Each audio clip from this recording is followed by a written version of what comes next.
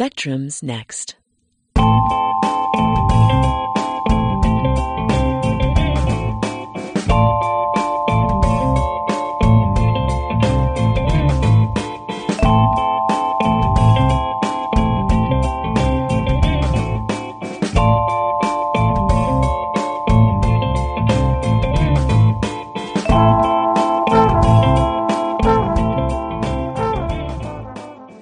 Welcome to Spectrum, the science and technology show on KALX Berkeley, a bi-weekly 30-minute program bringing you interviews featuring Bay Area scientists and technologists, as well as a calendar of local events and news. Hi, and good afternoon. My name is Brad Swift. I'm the host of today's show. Our guest is Dr. Josephine Yuen. She is the executive director of the E3S Center, a collaboration of UC Berkeley, MIT, Stanford, and the University of Texas at El Paso. Dr. Yuen is a physical chemist by training with a PhD from Cornell University. She was also a postdoctoral fellow at the Argonne National Laboratory. She became a member of technical staff in Bell Laboratories and eventually held director-level positions in product development, product management, manufacturing, and supply line management. More recently, she was the CEO of Triformix Incorporated, which develops and manufactures precision polymer optics for the communications, consumer products, and medical industries. After spending 30 years in industry, she was a program director at the National Science Foundation. Today, she talks with me about the E3S Center here at Berkeley. Josephine Yuen, welcome to Spectrum. Thank you. What is the origin story of E3S? How did it all get started? Well, let's first understand what E3S stands for. It's an acronym, and it's an acronym for a center that's headquartered in UC Berkeley, and it's the Center for Energy Efficient Electronics Science. Our story really began at the National Science Foundation. The National Science Foundation has several programs that fund centers intended to bring researchers from many institutions together to solve difficult problems. And one of those programs is the Science and Technology Center program. Way back, and I believe it most probably was 2008, there was a solicitation asking technical community, and that is universities, to submit proposals for a new Science and Technology Center.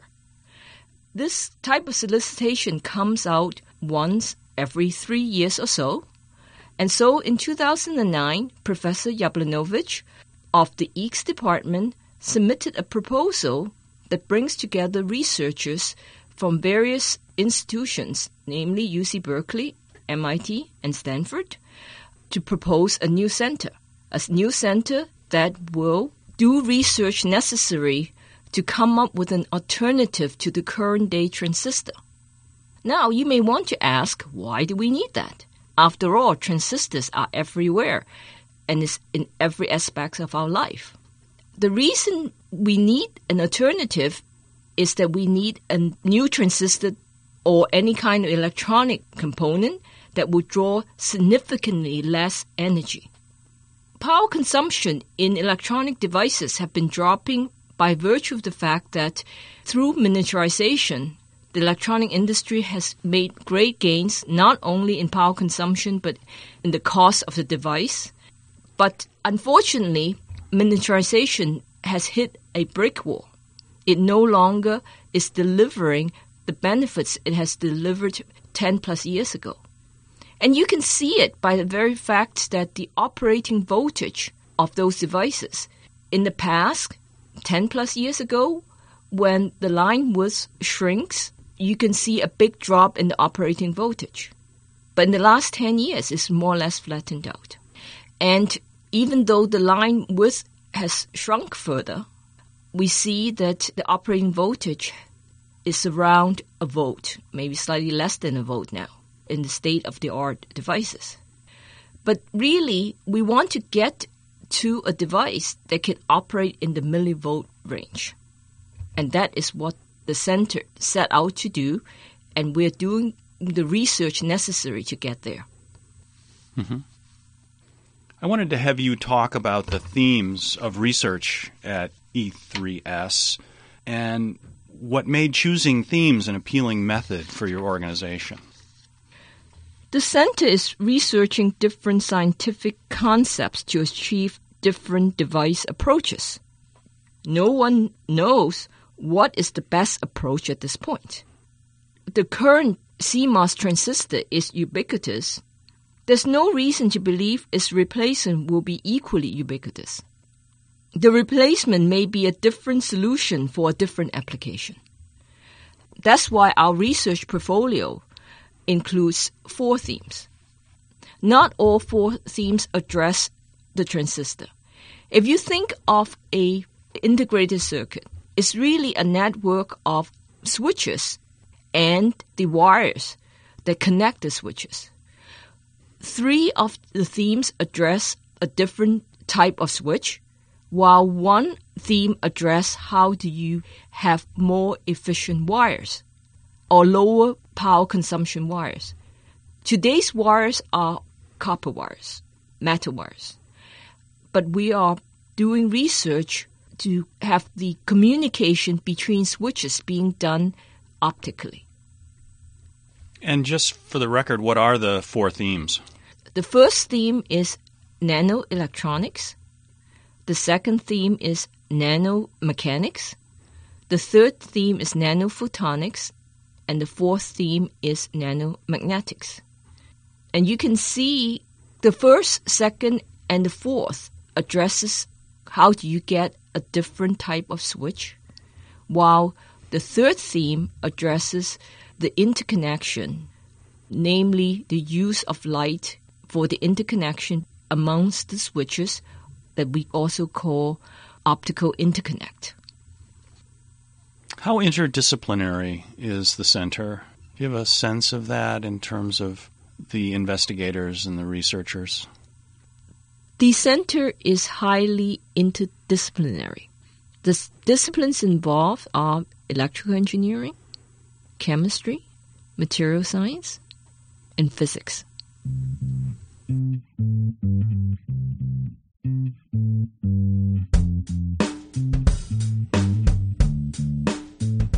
You are listening to Spectrum, a public affairs show on KALX Berkeley.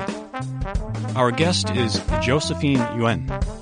She is the executive director of the E3S Center. In the next segment, she details the E3S Community College Outreach Program.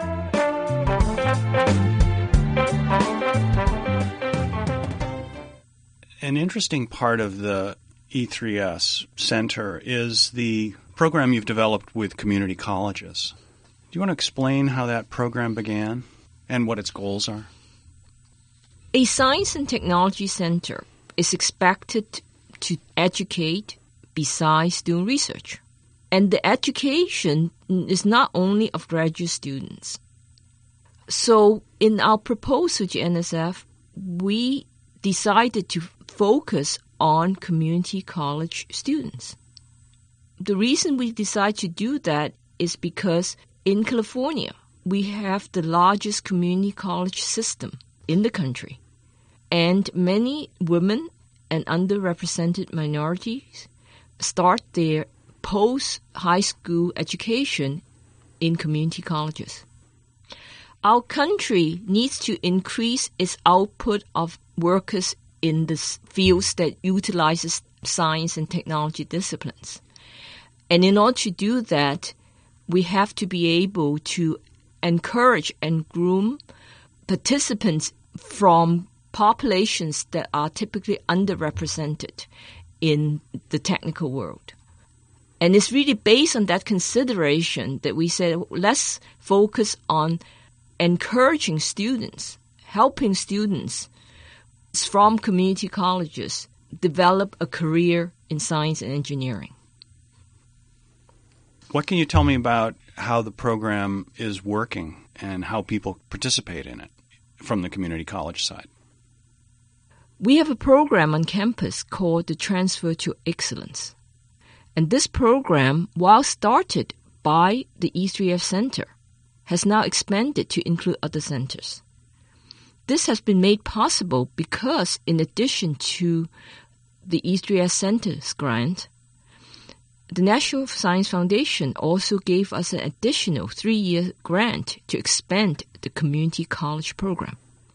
And that has allowed the program to place students not only in the E3S Center, but also 2 other centers on campus, namely COINS, that deals with nanomechanics, and also SynBERG, that deals with synthetic biofuels. The students from community college come on campus in the summer for 9 weeks to do research. The first week is boot camp, where they learn some of the basics to prepare them to go into the labs. And then for the other 8 weeks, they work in the lab on individual projects. And at the end, in the last week of their internship, they have to present their work, both in terms of giving talks and also in the form of posters in a poster session. And that typically takes place at the beginning of August. And how large is that program? Last summer, we hosted approximately 15 students. Is that sort of what your target is for each summer? Yes, between 12 to 15 is our target. Mm-hmm.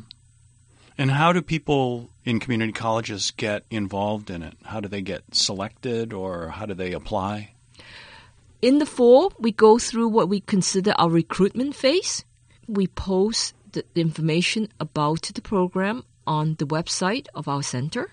The staff of the center also goes out on campus to recruit. We host workshops to share information about the program and also to provide pointers to potential applicants how best to prepare the application. We also have webinars with, again, the purpose of encouraging and guiding potential applicants on how to apply.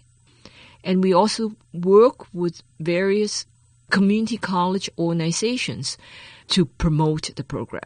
For example, we ran a workshop in a MESA conference. Is it statewide? Yes. We're very proud to say that we have brought students from Mount Shasta down to south of San Diego, from the Bay Area to the Central Valley. And I suppose the hope is that the students will then go to 4-year colleges, get degrees. Are you tracking at all their progress in that effort? Yes, clearly the number one goal of this program is to use research to deepen the interest of these students in science and engineering, and to ensure that they will get a good career in science and engineering. Minimally a 4-year degree is necessary. So helping these students to transfer to a 4-year institution is a number one goal. In addition, we want to excite them enough that they would even set their sights to go to graduate school. The program provides one-on-one advising on the transfer process, particularly to UC Berkeley, but also to 4-year institution in general. And this advising is done by TAP Advisors, which is the Transfer Alliance project that's part of UC Berkeley's campus. 87% of our 2012 class has transferred to UC last fall. Most of them came to UC Berkeley, but others went to other UCs as well. And I believe one of them actually transferred to Columbia. And for students that are in community college that might be listening, the best way to find out about it is to go on your website? Yes, that's the best way to find out about the program, and it's also through our website, which is www.e3s-center.org. This website not only provides information, but it is through this website you do your online application. The community college students that are coming, what are their science requirements? The program takes students the summer before they apply to transfer to a 4-year institution. By then, we expect the students to have completed 2 calculus courses and 3 science or engineering courses, including 1 laboratory course.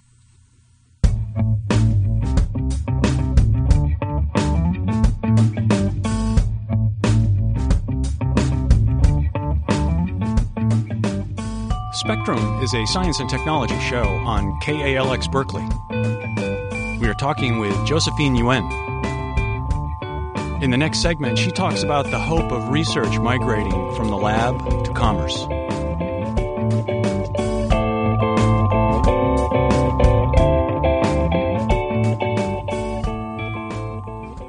The center's focus now is on research. Is there at some point, if you're successful with your research, a capability to implement and build something that would be a prototype of sorts? We are very much in the science phase of our center. As a matter of fact, we are very much encouraged by our funder to really focus on understanding the science as opposed to just using empirical methods to achieve device demonstration. Part of the center's strategic plan calls for, at the end of our center's life, which we expect to be 10 years, we will be able to have 1 technology. Namely, our science will be mature enough that we have a technology that can be commercialized. On the other hand, we are expected along the way to be able to really understand how realistic are our approaches. So we will be expected to have certain types of prototype demonstration in the second 5 years of our center. Also, each theme, we expect that our research may have some near-term applications. And actually, as an example, in theme 3, which is the nanophotonics, we expect that our work in photodetectors can have near-term applications. So in a sense, kind of spinning off some of the early successes within the center, or do you have to move it out of the center to other players? There are different ways of transferring the knowledge that we gain through our research. The center has industry partners. These industry partners are leaders in the electronics industry. They have recognized the need of the center, and we see them as one of the avenues to transfer technology, that near-term or longer-term technologies that may come out of the center. But as you know, there are also many other venues, including potentially some of our students taking technologies and creating companies. So the industry partners also are able to feed back to you, give you some reflection on your research? The feedback will enable the center to conduct its research to be practical and useful. With the publications, are there any restrictions on who you can publish with? Are you seeking out open source journals? The center's research results are published through peer-reviewed journals. Many of these journals, one can argue, is not open-sourced because you need a subscription to get to them. However, the journals allow the authors to post the papers on their own website.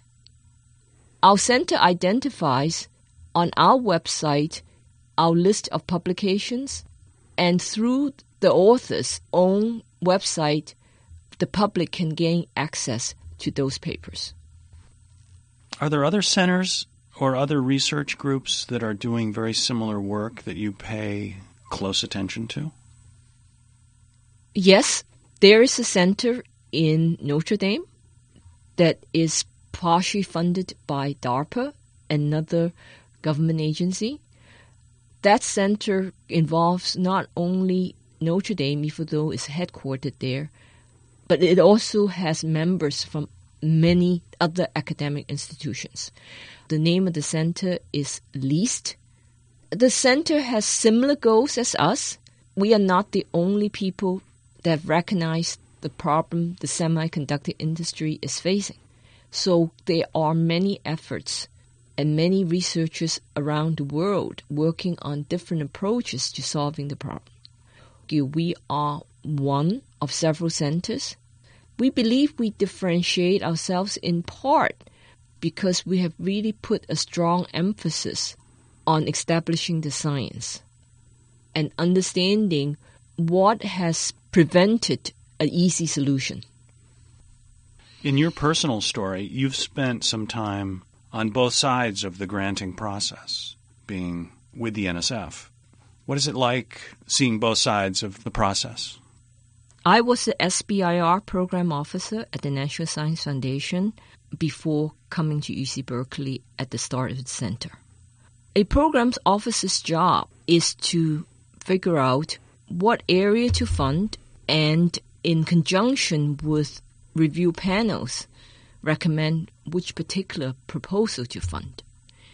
And then after the award, the program officer's job is to advise, guide, oversee the delivery of results and ensure that the grantee is in compliance with the program requirements. But when you're a grantee, your job is to deliver on what you promise. So a lot of the focus is on results delivery, while a programs office job is to facilitate, guide, help, but not directly involved with the results delivery. Mm-hmm. Which do you prefer? My background prior to going to National Science Foundation was in private industry. So I have a very strong operating background. So to a certain extent, one can argue that given the number of years I've spent operating or delivering results, that comes to me more naturally. Josephine Yuen, thank you very much for coming on Spectrum. Thank you for having me.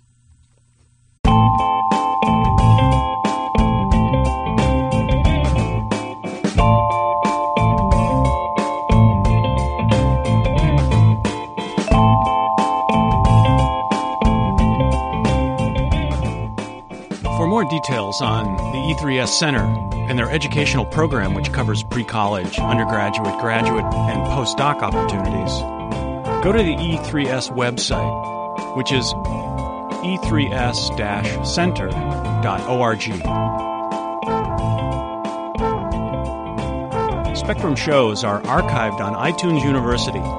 We have created a simple link to help you get there. The link is tinyurl.com/KALX Spectrum.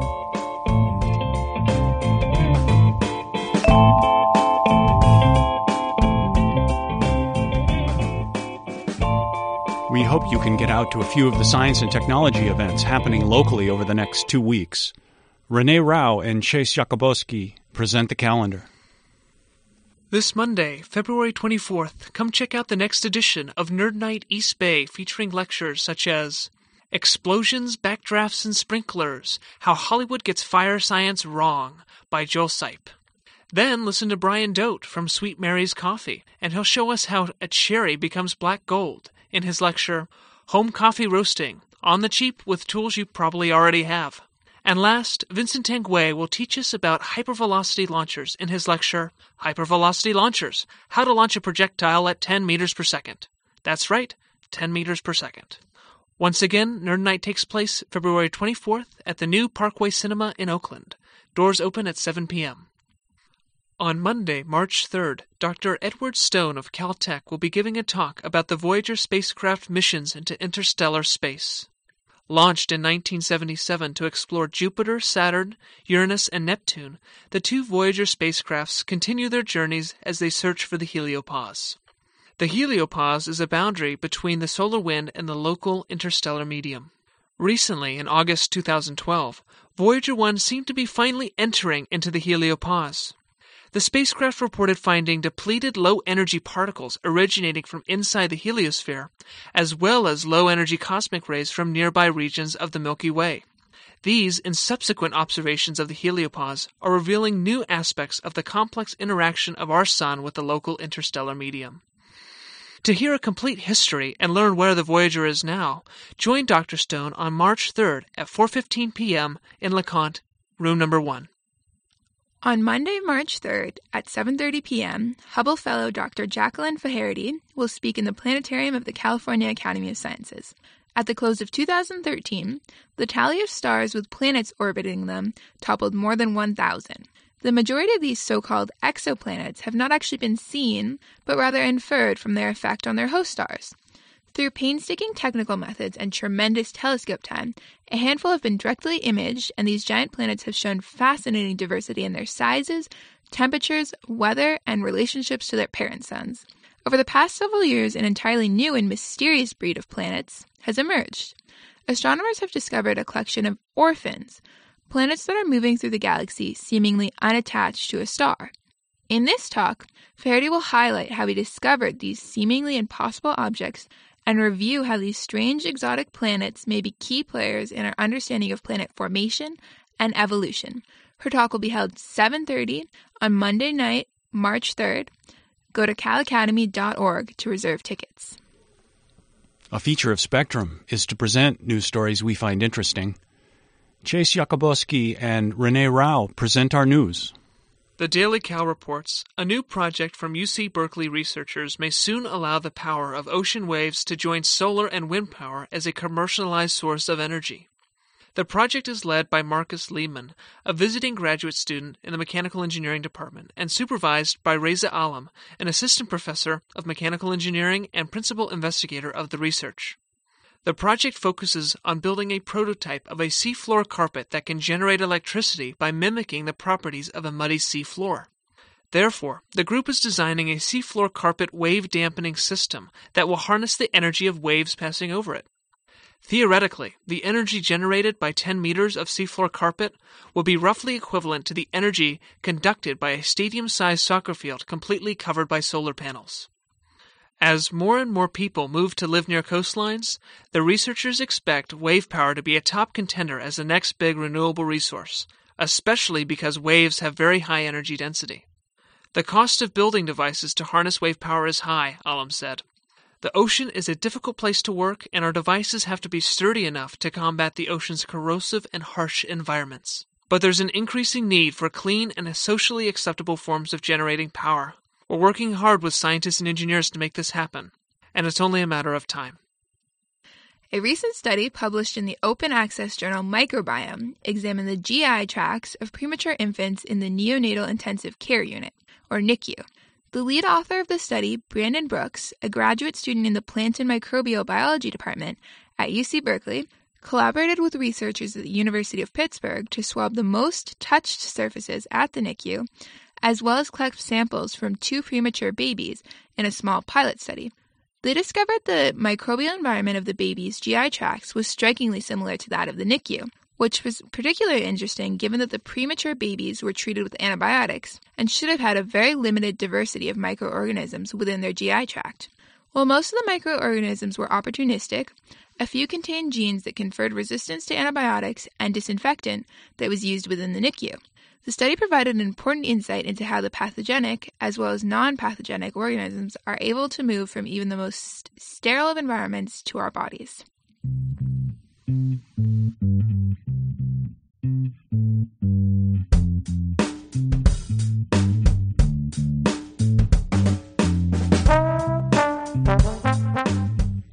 The music heard during the show was written and produced by Alex Simon.